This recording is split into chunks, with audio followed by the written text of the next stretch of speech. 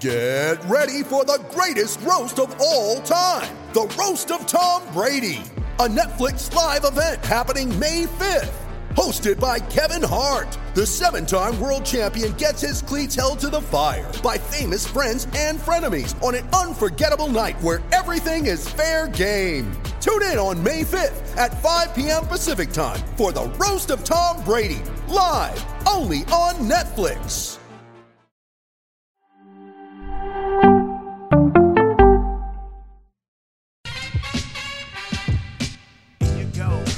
Here you go.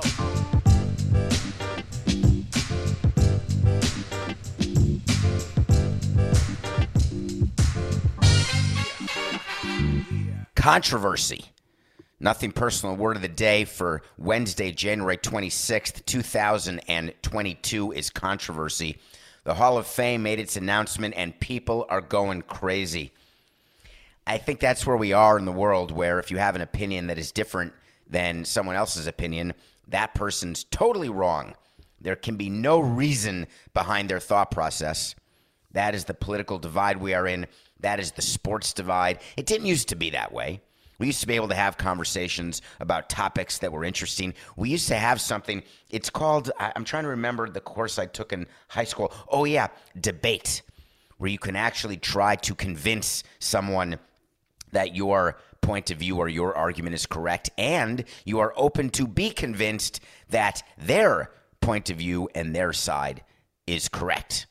Controversy is what happens when people make decisions that you don't agree with, and you say, oh, we're having a controversy here. Hall of Fame voted in David Ortiz of the Boston Red Sox, the former non-tender of the Minnesota Twins. Coca, I'm so happy that I never non-tendered a player who is going to be a Hall of Famer. Because talk about a career-ending mistake, right? I've traded a bunch of guys who ended up being great, traded away players who were already great and didn't get enough back for them. I've done all that. Overpaid guys, done all that stuff. No problem. But to non-tender, which means basically you're releasing a player who then becomes a Hall of Famer, that's a tough one. But David Ortiz joins the Red Sox. He becomes a postseason hero, wins 3 World Series championships, the face of the Red Sox during the Boston Marathon bombing the same year they won the World Series, Boston Strong, et cetera, et cetera. David Ortiz, a suspected steroid user, tested positive in 2003. Therefore, he should be looped in with all the other steroid people, A-Rod and Clemens and Bonds and Sosa and McGuire and yada and yada and yada. Except the commissioner said, you know, those tests, they could have had some bad results, maybe some positives that were really negative or negatives that could have been positive. So you really shouldn't look at that 2003 list, which, by the way, never should have been leaked. You shouldn't do that. So the writers said, you know, we can do that. And then, of course, the writers were told we can't have nobody inducted. We can't just have the veterans. We needed the anchor tenant is what I said. So they do an entire show, a 4-hour pregame. And then the new head of the Hall of Fame, the former Diamondbacks executive named Josh, gets up and says, we are excited to welcome one new member to the class of 2022. And you heard it on Nothing Personal yesterday. The suspense was over. It was over before it started. Ortiz or bust is what I told you, and it was going to be Ortiz. Even did the video on Twitter, Coca, before I went on HQ Live because I wanted to be on record that it was going to be Ortiz. And then it was. And then the controversy started. People started going bananas. How could Bonds and Clemens not be in our Hall of Fame? What kind of Hall of Fame would not have the greatest pitcher and the greatest hitter of all time? And then the second greatest argument, and Bud Selig's in the Hall of Fame, the commissioner who oversaw the steroid era. I want to clarify something beyond a shadow of a controversial doubt. When you know that your player is doing something to make himself better, and there is no rule against it, you are not going to stop your player. Do you think that I was not aware what was going on in 2003 when the Marlins were winning the World Championship? Do you think I wasn't in the clubhouse seeing players without shirts on? Do you think I wasn't paying attention when Pudge went to the Tigers and had that offseason where he became a different-looking player? Does that mean that I'm culpable? No. I didn't give anybody steroids. They didn't shoot up in front of me. They didn't have needles sent to my house under my wife's name the way Roger Clemens did. They didn't change hat sizes by 4 and then say, I don't even know what you're talking about. Barry Bonds lied about his steroid use and then doubled down on the lie, then tripled down on the lie. In the face of proof, he said, I never tested positive. I didn't do it. Well, all he had to do was say, I never tested positive. That may have given him a better chance. There's a clause, and you can take umbrage with the requirements to get a plaque in the Hall of Fame. But the baseball writers are meant to look at several qualities, of which integrity and character are 2. That's just the rules. The writers did their job by not having Bonds and Clemens in the Hall of Fame because they violated at least 2, if not 4, of the criteria needed to get into the Hall of Fame. And that led to another controversy of people saying, that's not fair. You can't represent the history of baseball. You can't have a museum. People were doing like the critical race theory argument for the Hall of Fame. So here is my position on how to solve that in a debate-like style. You want to represent the steroid era in the Hall of Fame? I couldn't agree with you more. Fund an exhibit, like in museums. An exhibit that shows what happened in the 1990s, in the 2000s, in the 2010s. Talk about McGwire and Sosa in the home run chase in 1998. Go ahead and bring out Robin Williams, Barry Bonds' helmet, and show what size it actually was. Show a picture of him before and after. Show Roger Clemens donning his cap to thank the world in 2003 for a great career, and then show him pitching for years after. Talk about the clear, the cream. Do it all in an exhibit. What the baseball writers are voting on year in and year out are who get the plaques. It's called the Plaque Room if you've never been to Cooperstown. And if you haven't, I strongly suggest you go because it's awesome. The Plaque Room is where every member who has been elected into the Hall of Fame, they get the plaque, like the bronze plaque. So it's called the Plaque Room. Bonds and Clemens and Sosa McGwire should be in the Hall of Fame. Their items should be in the Hall of Fame. But their plaque simply should not. Something happened yesterday that is incredibly uncommon. The San Francisco Giants, the team that Barry Bonds played for, the team that had a very controversial relationship with Barry Bonds.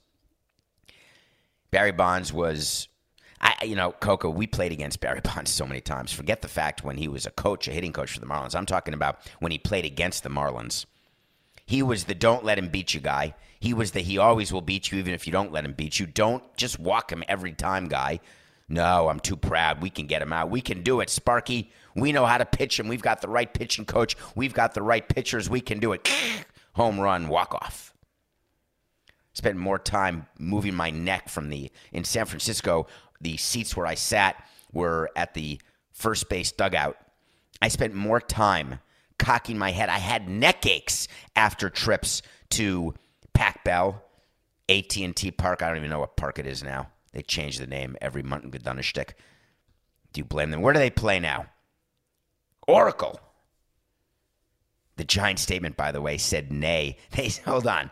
Stop. Barry Bonds also helped pave the way for building Oracle Park, open parens, nay, Pacific Bell Park in 2000. I love you, San Francisco. Nay means born. Born, Pacific Bell it was, now it's Oracle. But I spent more time needing a massage walking back to the team hotel from my neck going from home plate and then cocking toward the McCovey's Cove all the time. If you're watching this on YouTube, Nothing personal with David Samson. You can see what I'm doing. If you're not, I'm looking left. I'm looking at the plate, and there's the pitch, and there it is, home run. That's how quickly Bonds' ball would leave, and we'd lose the game. It was quite something. So the Giants, their issue with Barry Bonds is they didn't like him. He was a disruptive, divisive person in the clubhouse. How many championships did they win with him, Coca? Can you tell me? I know that Tim Lincecum, who was on the ballot yesterday, did not get 5%, so he's off the ballot. Lincecum won in 10, 12, and 14. Was Bonds off the team by 2010? I'm going to say for sure he was, which means that when Bonds was there, they did not win a World Series. We beat them in 03 when they were the number one seed. They were a 100-win team. They came close when the Angels won, I believe, come on, Coca, are you there? Are you looking? Johnny, can you hear me? Johnny, be good. I'm not going to delay much longer. Did Barry Bonds win a World Series ring? Thank you. Never. They had such disruption in their clubhouse. He was treated differently. When you walk into the San Francisco Giants clubhouse, by the way, they had regular clubhouse chairs and then this huge, comfy, sofa chair that your grandpa sits in that has a latch on it that can lean back so you're comfortable, like a triple-size chair and a double-size locker. I mean, they kowtowed to him. Talk about treating players differently, which causes major problems in the clubhouse. But that's not relevant to the Hall of Fame. But what's relevant is that the Giants themselves couldn't wait to be rid of Barry Bonds, but their fans, he was so beloved that they had to do it in a way that did not in any way jeopardize the relationship that the Giants fans had with the Giants team, because the Giants were a revenue-making machine in that new ballpark. But then Bonds was gone, and then they had some sort of fight because Bonds wanted to be more a part of it, and they didn't want him, and then Bonds wanted to be re-signed, but then no teams re-signed him. Do you remember the whole collusion argument that no teams wanted to sign Barry Bonds when he was still a performing player? You think Bud Selig called us up and said, you may not sign Barry Bonds? No, he's way too smart for that. He had someone else do it. I'm just kidding. There was no collusion. We just didn't want the headache. We had lived with Barry Bonds. That was where I came up with the juice is not worth the squeeze, was signing Barry Bonds. Signing A-Rod was in that category too. So the Giants, after yesterday's vote, they wanted to get right there into the controversy. A 7-time MVP, 14-time All-Star, 12-time Silver Slugger Award winner, and winner of 8 Gold Gloves, Barry was a generational talent who amassed a .298 lifetime batting average, a Major League record 762 home runs, which no one wanted to celebrate or acknowledge was the record, and 2,558 walks, of which I'm responsible for many of those, over his storied 22-year Major League career. His incredible talent and immediate impact when he signed with the Giants in '93 sparked not only a baseball renaissance in San Francisco, but also, correct grammar, this was written by a professional, helped pave the way for building Oracle Park, nay, Pacific Bell Park, in 2000. We remain hopeful. Here it comes. Get ready. We remain hopeful that he will gain election into the National Baseball Hall of Fame through the next phase of the voting process. Do you know why they released that statement? They don't want to fight with Barry anymore. Barry comes and is beloved still by fans. He makes appearances during home games because no one would hire him to be on their coaching staff anymore. Signs some autographs. Tries not to be angry and surly all the time. Sits down next to the dugout. Shows up on the field. The players, all have heard of him. They love being around him.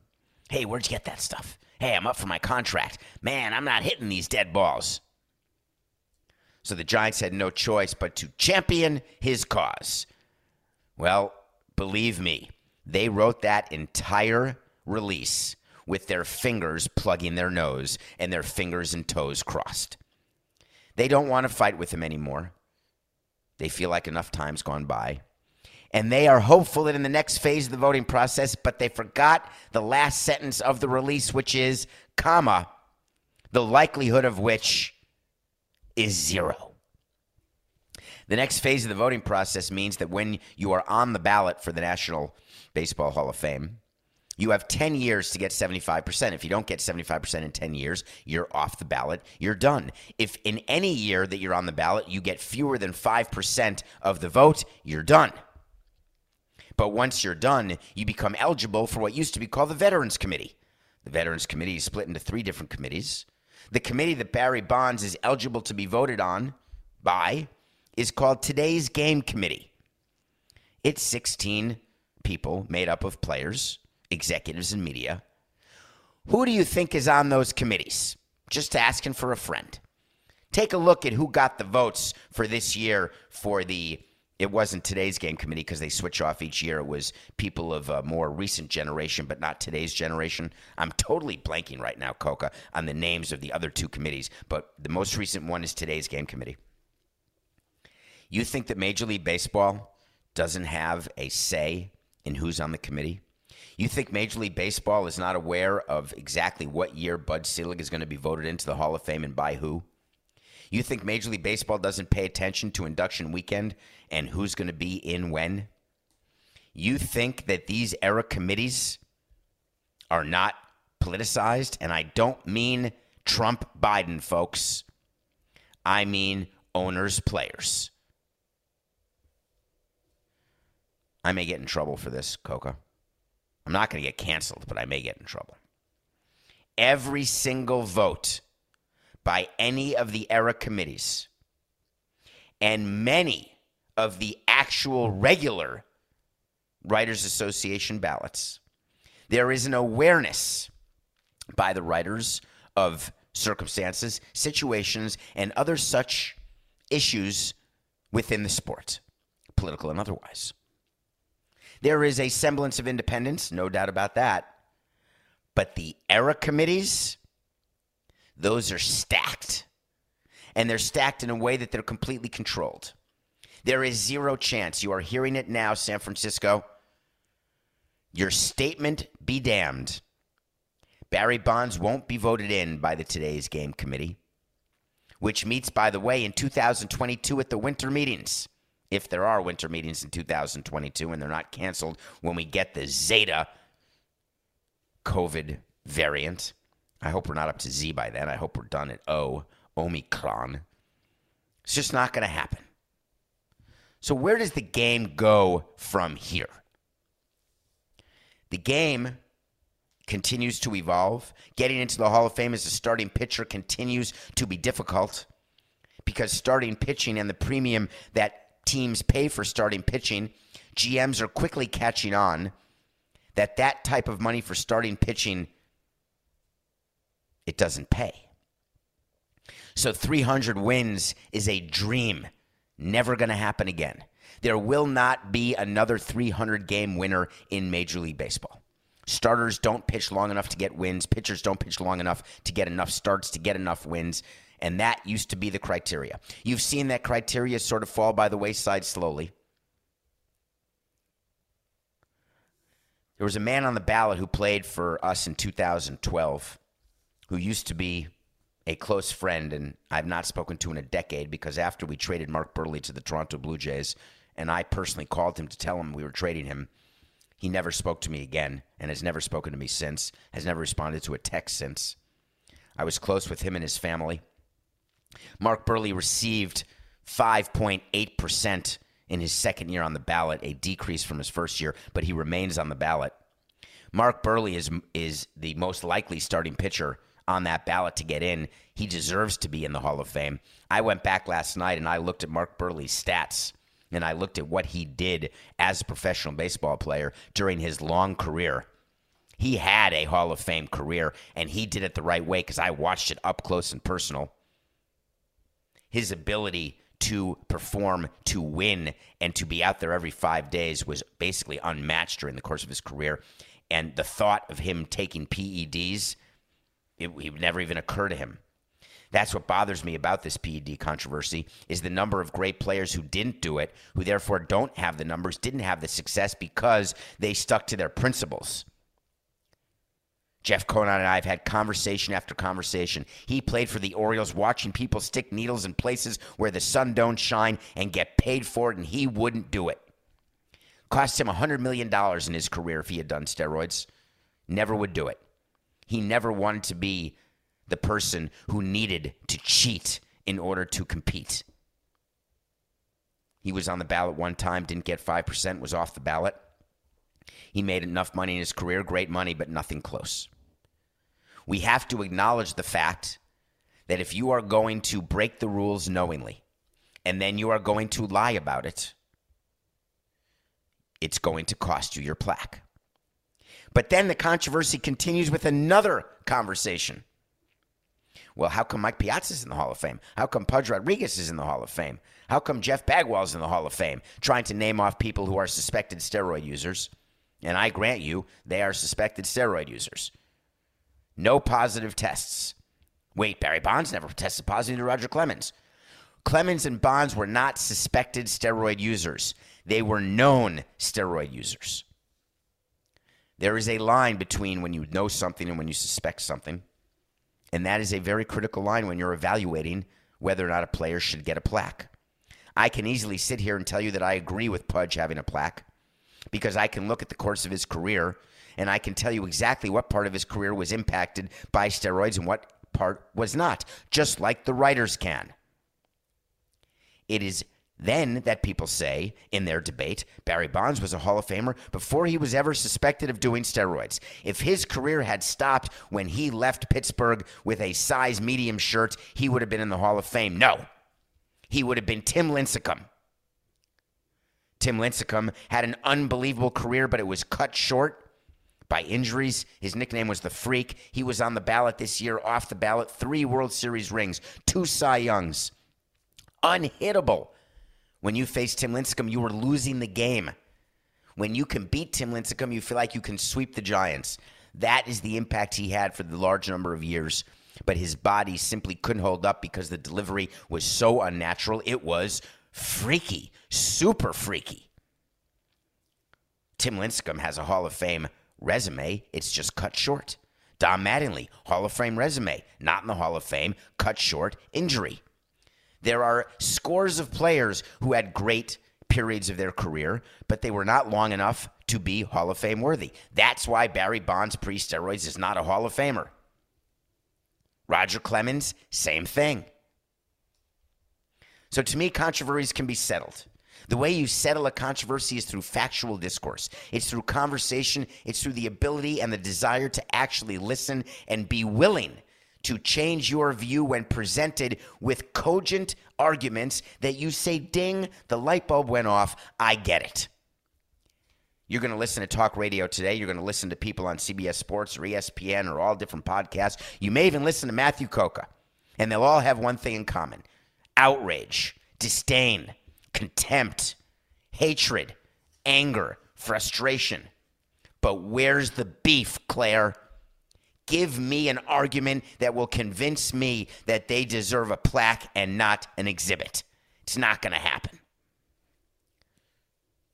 Wait to see is when we tell you something's going to happen. We told you Ortiz would be the only Hall of Famer. That was yesterday's wait to see, Coca. That's a yes. I got to wait to see for you today. It's such a give me that it almost makes me feel guilty, but I'm going to do it anyway.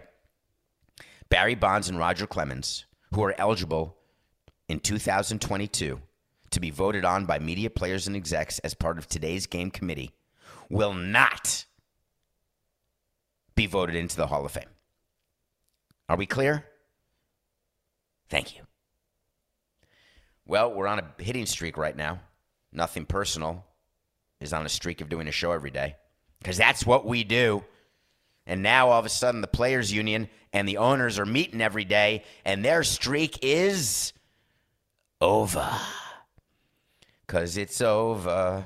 Yes, it's over. 2 days of meetings, and they've had enough. So many articles came out. Great progress. It's so meaningful. The fact that the players are moving off their positions. The owners are agreeing to all of this cool stuff. Let me tell you what happened yesterday, because it was pretty good. You had a second day of meetings after the Players Association responded to the owner's proposal of maybe 10 days ago or last Monday, whenever it was. And I told you yesterday that there was the players wanted money going to younger players. So guess what was announced yesterday? Meaning it was leaked. You're going to like it. There is a pool of money that MLB is going to take from central revenue. Now, let's be clear what that means. Central money, central revenue, is money that goes into the commissioner's office. It's held in separate accounts, and it's owned 1/30th by each team. So there's a bank account, and when ESPN pays a broadcast network bill of, let's say, $100 million, that $100 million gets deposited into a bank account that is owned by all 30 teams. However, it's like an UTMA account. If you know what that is, if you have kids, you may know what an UTMA account is.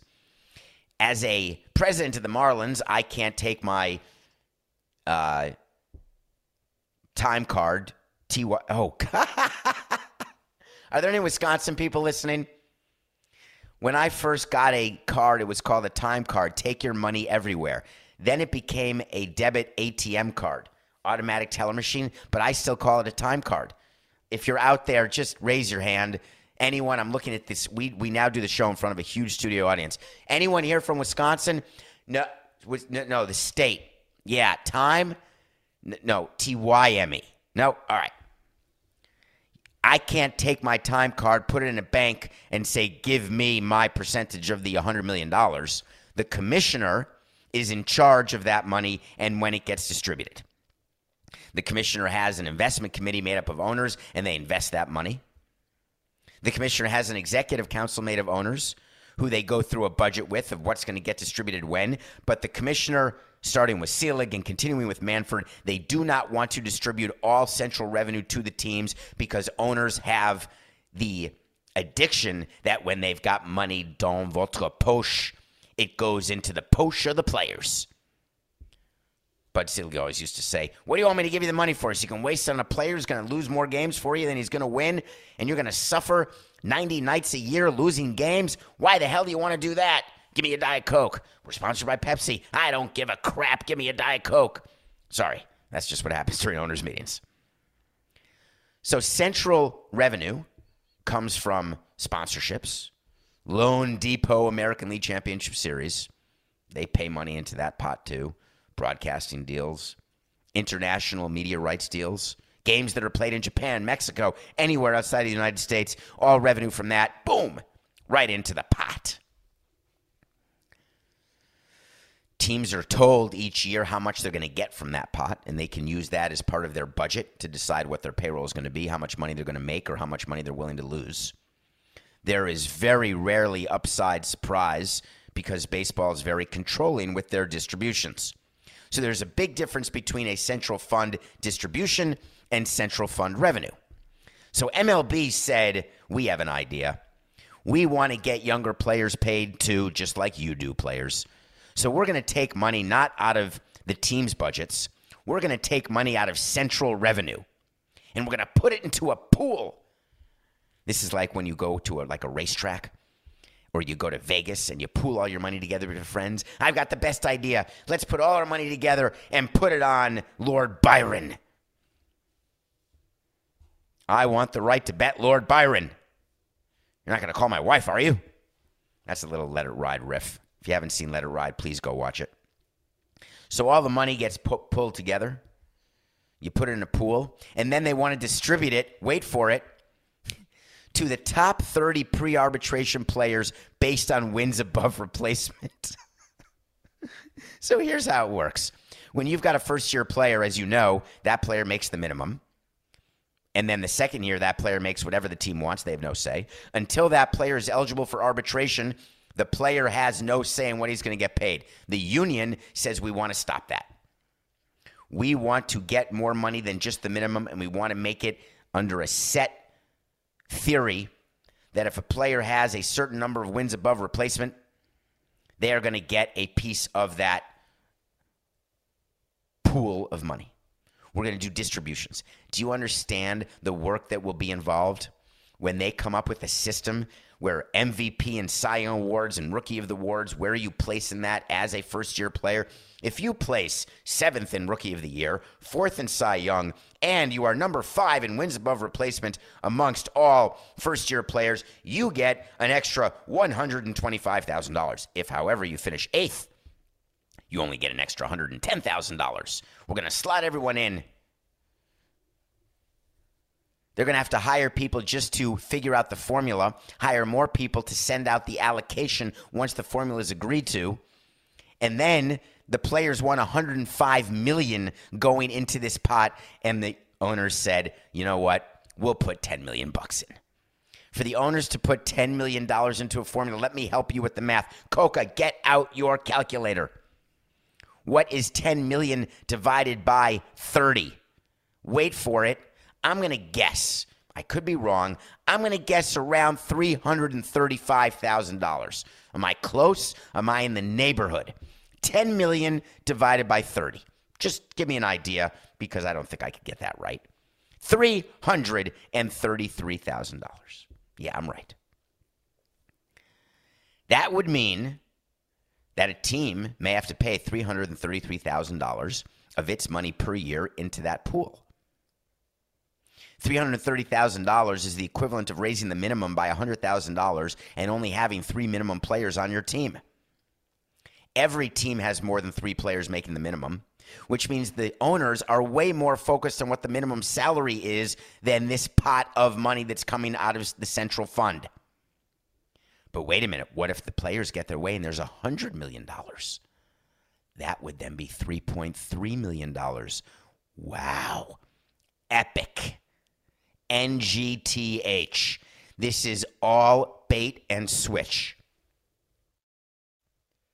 If you think there's going to be a $100 million pot of money that's going to get given to players, and there's going to be the minimum salary that the players want, which is a raise from about $570,000 to $775,000, which is an extra $200,000 a player for 10 minimum players. So that's an extra $2 million in payroll. Then the pot of money of $100 million, which would be an extra $3 million out of their pockets. So that's an extra $5 million of payroll per team. NGTH. Not going to happen. It's not even a trade that you make to get expanded playoffs. And then on top of that, the players want universal DH, which is another increase in payroll, not funded by the central fund, which the central fund is funded by the teams. The players are misunderstanding reality. The things they are asking for, and they're trying to hide as though it's not a big ask. These are asks that add up, and owners are keeping track. What is the impact to my annual operation? What is the impact to my payroll? And all of this is being set up so perfectly by the owners because the players are going to keep on this tack. They're going to keep saying, oh, put more money in that pool, get that more money to younger players, increase the minimum. And while they're sleeping, the competitive threshold that they want up at 245 and the owners want down at 220 or 218, it's going to be way below 230, way below, which acts as a salary cap. While the players aren't paying attention, expanded playoffs will be exactly what the owners want, and they know what deals they've cut with broadcasters and how much money that means to them. The players, while they're sleeping, will still have the debt service rule, which serves as a de facto cap as well, because you're not allowed to have debt over a certain percentage of your EBITDA. And if you have negative EBITDA, which many teams do, unfortunately, you can't have any debt. So all the things that are not being discussed because they're not sexy, the owners are plenty focused on. Now, what does this all mean to you? What it means to you is, don't worry. I didn't want you to have to read leaks from either side. I didn't want you to have to focus on things that are being said and offered, because I wanted you to be a consequentialist and know that there will be a deal at the end of the day. There will be a deal that the players will be able to claim that they got more than they thought they would, and then they're going to fire Bruce Mayer, mark my words. The owners will be able to say we didn't continue the unbelievable winning streak of crushing the players the way we have for so many years. However, we still got the better end of this deal, and we got 23 votes, play ball. There will not be a World Series missed. There will be a regular season, even if it's not 162 games. So all of this will soon be forgotten. So why not forget about it now? We can't, because I've got to tell you what's going on when it goes back and forth, because everyone else is. All right, we're going to review a movie that I shouldn't have watched when we come back, and then we're going to talk about what happened with Sean Payton yesterday. And that was an amazing moment in football history, what Sean Payton did. We will be right back. When you need mealtime inspiration, it's worth shopping Kroger, where you'll find over 30,000 mouth-watering choices that excite your inner foodie. And no matter what tasty choice you make, you'll enjoy our everyday low prices, plus extra ways to save, like digital coupons worth over $600 each week. You can also save up to $1 off per gallon at the pump with fuel points. More savings and more inspiring flavors make shopping Kroger worth it every time. Kroger, fresh for everyone. Fuel restrictions apply. Mother's Day is around the corner. Find the perfect gift for the mom in your life with a stunning piece of jewelry from Blue Nile. From timeless pearls to dazzling gemstones, Blue Nile has something she'll adore. Need it fast? Most items can ship overnight. Plus, enjoy guaranteed free shipping and returns. Don't miss our special Mother's Day deals. Save big on the season's most beautiful trends. For a limited time, get up to 50% off by going to BlueNile.com. That's BlueNile.com. Welcome back to Nothing Personal. It's David Sampson. Thank you so much for reviewing, rating, following, subscribing, telling your friends about Nothing Personal. Word of mouth is the cheapest, most efficient way to grow a show or to get your product. How much marketing did the Wordle guy do? Did you do Wordle yet today? Do you know what Wordle is? Don't go to the app. It's Wordle, like .uk or something. It comes out at midnight. You have to guess a word within 6 tries. It is addictive. It is the crack of crossword puzzles. And it's healthy, keeps your brain going. I've been doing it every day. I'm not going to stop until I guess it on the first try, which I think there's like, go to the dictionary, Coca. Is there a way to find out, it's 5 letters, the number of 5-letter words? Like, let's say there's 2,500 5-letter words that Wordle uses. So the odds are that after 2,500 times, one of them, I will guess the word on the first try. Because I don't use the same word every time like some people do. RSTLNE. Pat? Vanna? I don't do that. I think of a different 5-letter word every day. I don't know. There's 1.5 million 5-letter words. No, I can't even hear you. Oh, you're writing it? 158,000 5-letter words. Wow, that's a lot of years of Wordle. There's no way that guy Wordle uses all 5-letter words as possibilities. I wonder if we can possibly search what he or she or they are doing in Wordle. Anyway, I move on. So I watched a movie that, let me go back. Thank you for telling people about Nothing Personal. I meant word of mouth because you've built this show and you keep doing it. And all these different providers are now noticing Nothing Personal, and they love Coca. They love what he's doing. They could do with or without me. Nothing Personal with blank could be anybody, but they don't know that we own Nothing Personal. Yes, we do, Coca. So we appreciate you guys. I'm not allowed to say that. Sorry. We appreciate you people, you human beings with a heartbeat. I watched a movie that I said I wouldn't watch, and I'm upset with myself. Mel Gibson is an anti-Semite. If you want to learn about why, you can follow Josh Molina on Twitter. You can read Josh Molina's articles that he's written about this. Or you can just get on Google. Mel Gibson is a man that I do not want to support in any way. I made a commitment that I would not watch any of his movies anymore. And I spent $2.99 to watch his new movie called Dangerous. And I want to explain why. It stars Clint Eastwood's son, Scott Eastwood. It's got to be Clint Eastwood's son. I just said something to you on the air that I didn't research, and I don't know for sure. He sounds like Clint Eastwood. He looks like Clint Eastwood, but he absolutely may not be Clint Eastwood's son. Coco will give you that answer. It's a movie about a ex-Navy SEAL guy. He is, thank you, Coco. An ex-Navy SEAL guy who's gone a little crazy and has some PTSD, and he's one of these weapons, like Jason Bourne. He was created to be a weapon, and then people are surprised when he goes a little cuckoo for Cocoa Puffs. So he has a psychiatrist played by Mel Gibson, and he's a dangerous guy. That's why the movie's called Dangerous. And he goes to an island to try to find out why his brother's dead, and he ends up having, like, The Rock to save everyone in the island while killing people, but he doesn't want to kill people because he's getting better, because Mel Gibson taught him to get better. He takes drugs to get better, like lithium, which sort of flatten him out, blah, blah, blah. The movie stinks. Mel Gibson shoots all of his scenes in one room. I assume he was on set COVID-related. They could film it wherever he was. He was probably on set for 5 days doing all of his, it wasn't even a set. Could have been his house, for crying out loud. He looks like he's 100 years old, but I'm not here to talk about that. I'm here to say that I gave $2.99 and I stopped you from doing it. So my view is that what I've done by giving $2.99 to Mel is I've cost him money, so I've accomplished my goal. Because all of the people listening to this show, not one of you will give $1 to that anti-Semite. That's called math, folks. Dangerous. Skip it. All right, Coca. Let's do nothing personal pick of the day and then end with that question someone gave me. We're down to 11-10. I made a mistake.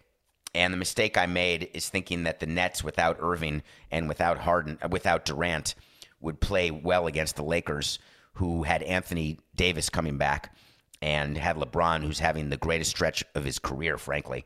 LeBron had a great game. The Lakers are not a great team. Russell Westbrook absolutely is horrific. But they're better than the Nets. The Nets without Irving and Durant are ordinary, and they lost. Getting 3 points wasn't enough. The Lakers won with LeBron having a great game, so we're 11-10. The Nets really do have a problem. James Harden came out yesterday and said that he is incredibly willing to become a free agent after this season, incredibly willing to get traded anywhere, sign anywhere, maybe even back with the Nets. But he's very disappointed with how the Irving situation is playing out. When you are a basketball team, you can't have players in and out of the lineup like Irving is. You get no continuity.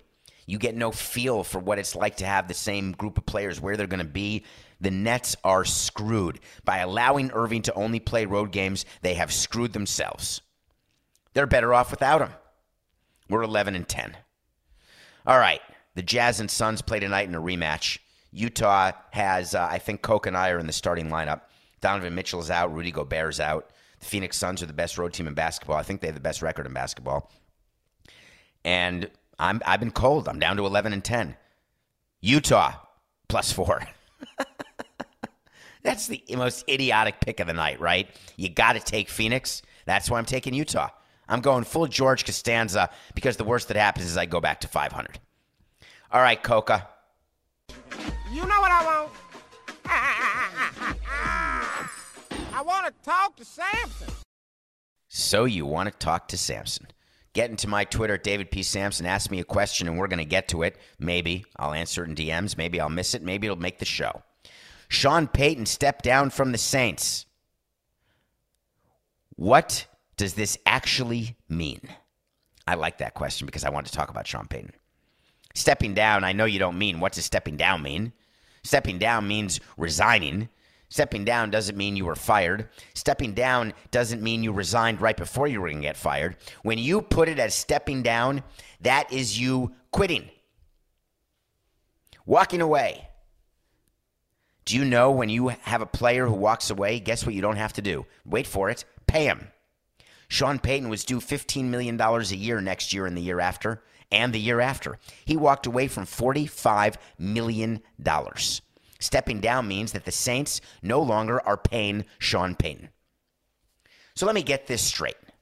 Sean Payton went on vacation for 2 weeks, didn't speak to Gail Benson, didn't speak to his best friend, the general manager, came back from vacation, said, guess what? I'm moving on. I appreciate it, but I'm good. Well, you're still property of the Saints. You can't coach anywhere else unless we give you permission. So what exactly is your plan? What a coincidence. 2 days before stepping down, rumors came out that Troy Aikman, which had been rumored for a while, may leave Fox to go to Amazon in their new Thursday night package, which leaves the number one analyst spot open for Fox. Oh, Sean Payton would be a great analyst. Do you know that Sean Payton could become an analyst for any network he wants without any sort of compensation going to the New Orleans Saints? So Sean Payton said, quote, as I sit here today, I don't know what's next. Horse hockey. I haven't spoken to anyone from a media outlet relative to doing TV or radio. Sean, I'm reading your words. I'm listening to your mouth. I haven't spoken to anyone. Of course you haven't. You have an agent. The agent has spoken to them. Maybe that opportunity arises, he continued. I think I'd like to do that, and I think I'd be pretty good at it. Oy vey. Sean Payton will be in the TV booth next year. He will be an analyst, whether it's for Fox, Amazon, NBC, CBS, HLC, HOC, LSD, it doesn't matter. You don't walk away, no matter how much you say you miss Drew Brees and how hard it is to have a team that wins on a consistent basis, no matter how much a team needs to rebuild or how many cap problems you have as a team, you do not walk away. Here's how the conversation goes. Honey, I don't want to coach anymore. You got $45 million coming to you. Yeah, I know, but I'm done with it. Well, you could work a little less hard. No, I work very hard. You know I sleep in the office and how much I care about winning every game. Well, you could still care that much, but you have great defensive and offensive coordinators. You could give them a little bit more responsibility. I'm not saying just mail it in, but I am just saying walking away from 45. Honey, have you lost your mind? Are you concussed? Do you have seats? Did you get hit on the sideline? Were we snorkeling during vacation and you hit a reef? Oh, no, baby, I forgot to mention, I already have a deal. I'm going to make half the money to start and work 1/10 of the time. Now tell me, do you like the idea of me making $8 million to work 10% of the time? Let's do the math on that.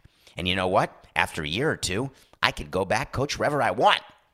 Where do you want to move? Because I'm going to be the number one candidate. But I may like it. I may turn into Tony Dungy or Bill Cowher. I may never go back. Or I can go back and get even more than $15 million because I'm Sean Payton.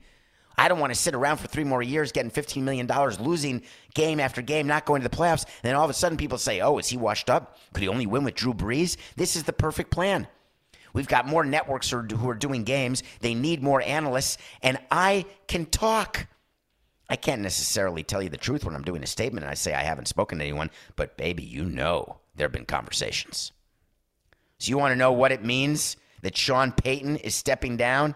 It means he's not going to coach anymore, but he is 1,000% going to be working in the NFL. It's not even a wait to see. Coca, do not make, you know what? Yes. We're making it a wait to see. Book it. Sean Payton will be working for a network for the 2022 NFL season. Wait to see. He may be a lot of things, but there's one thing he knows for sure. That it's just business. See you later, New Orleans. It's nothing personal.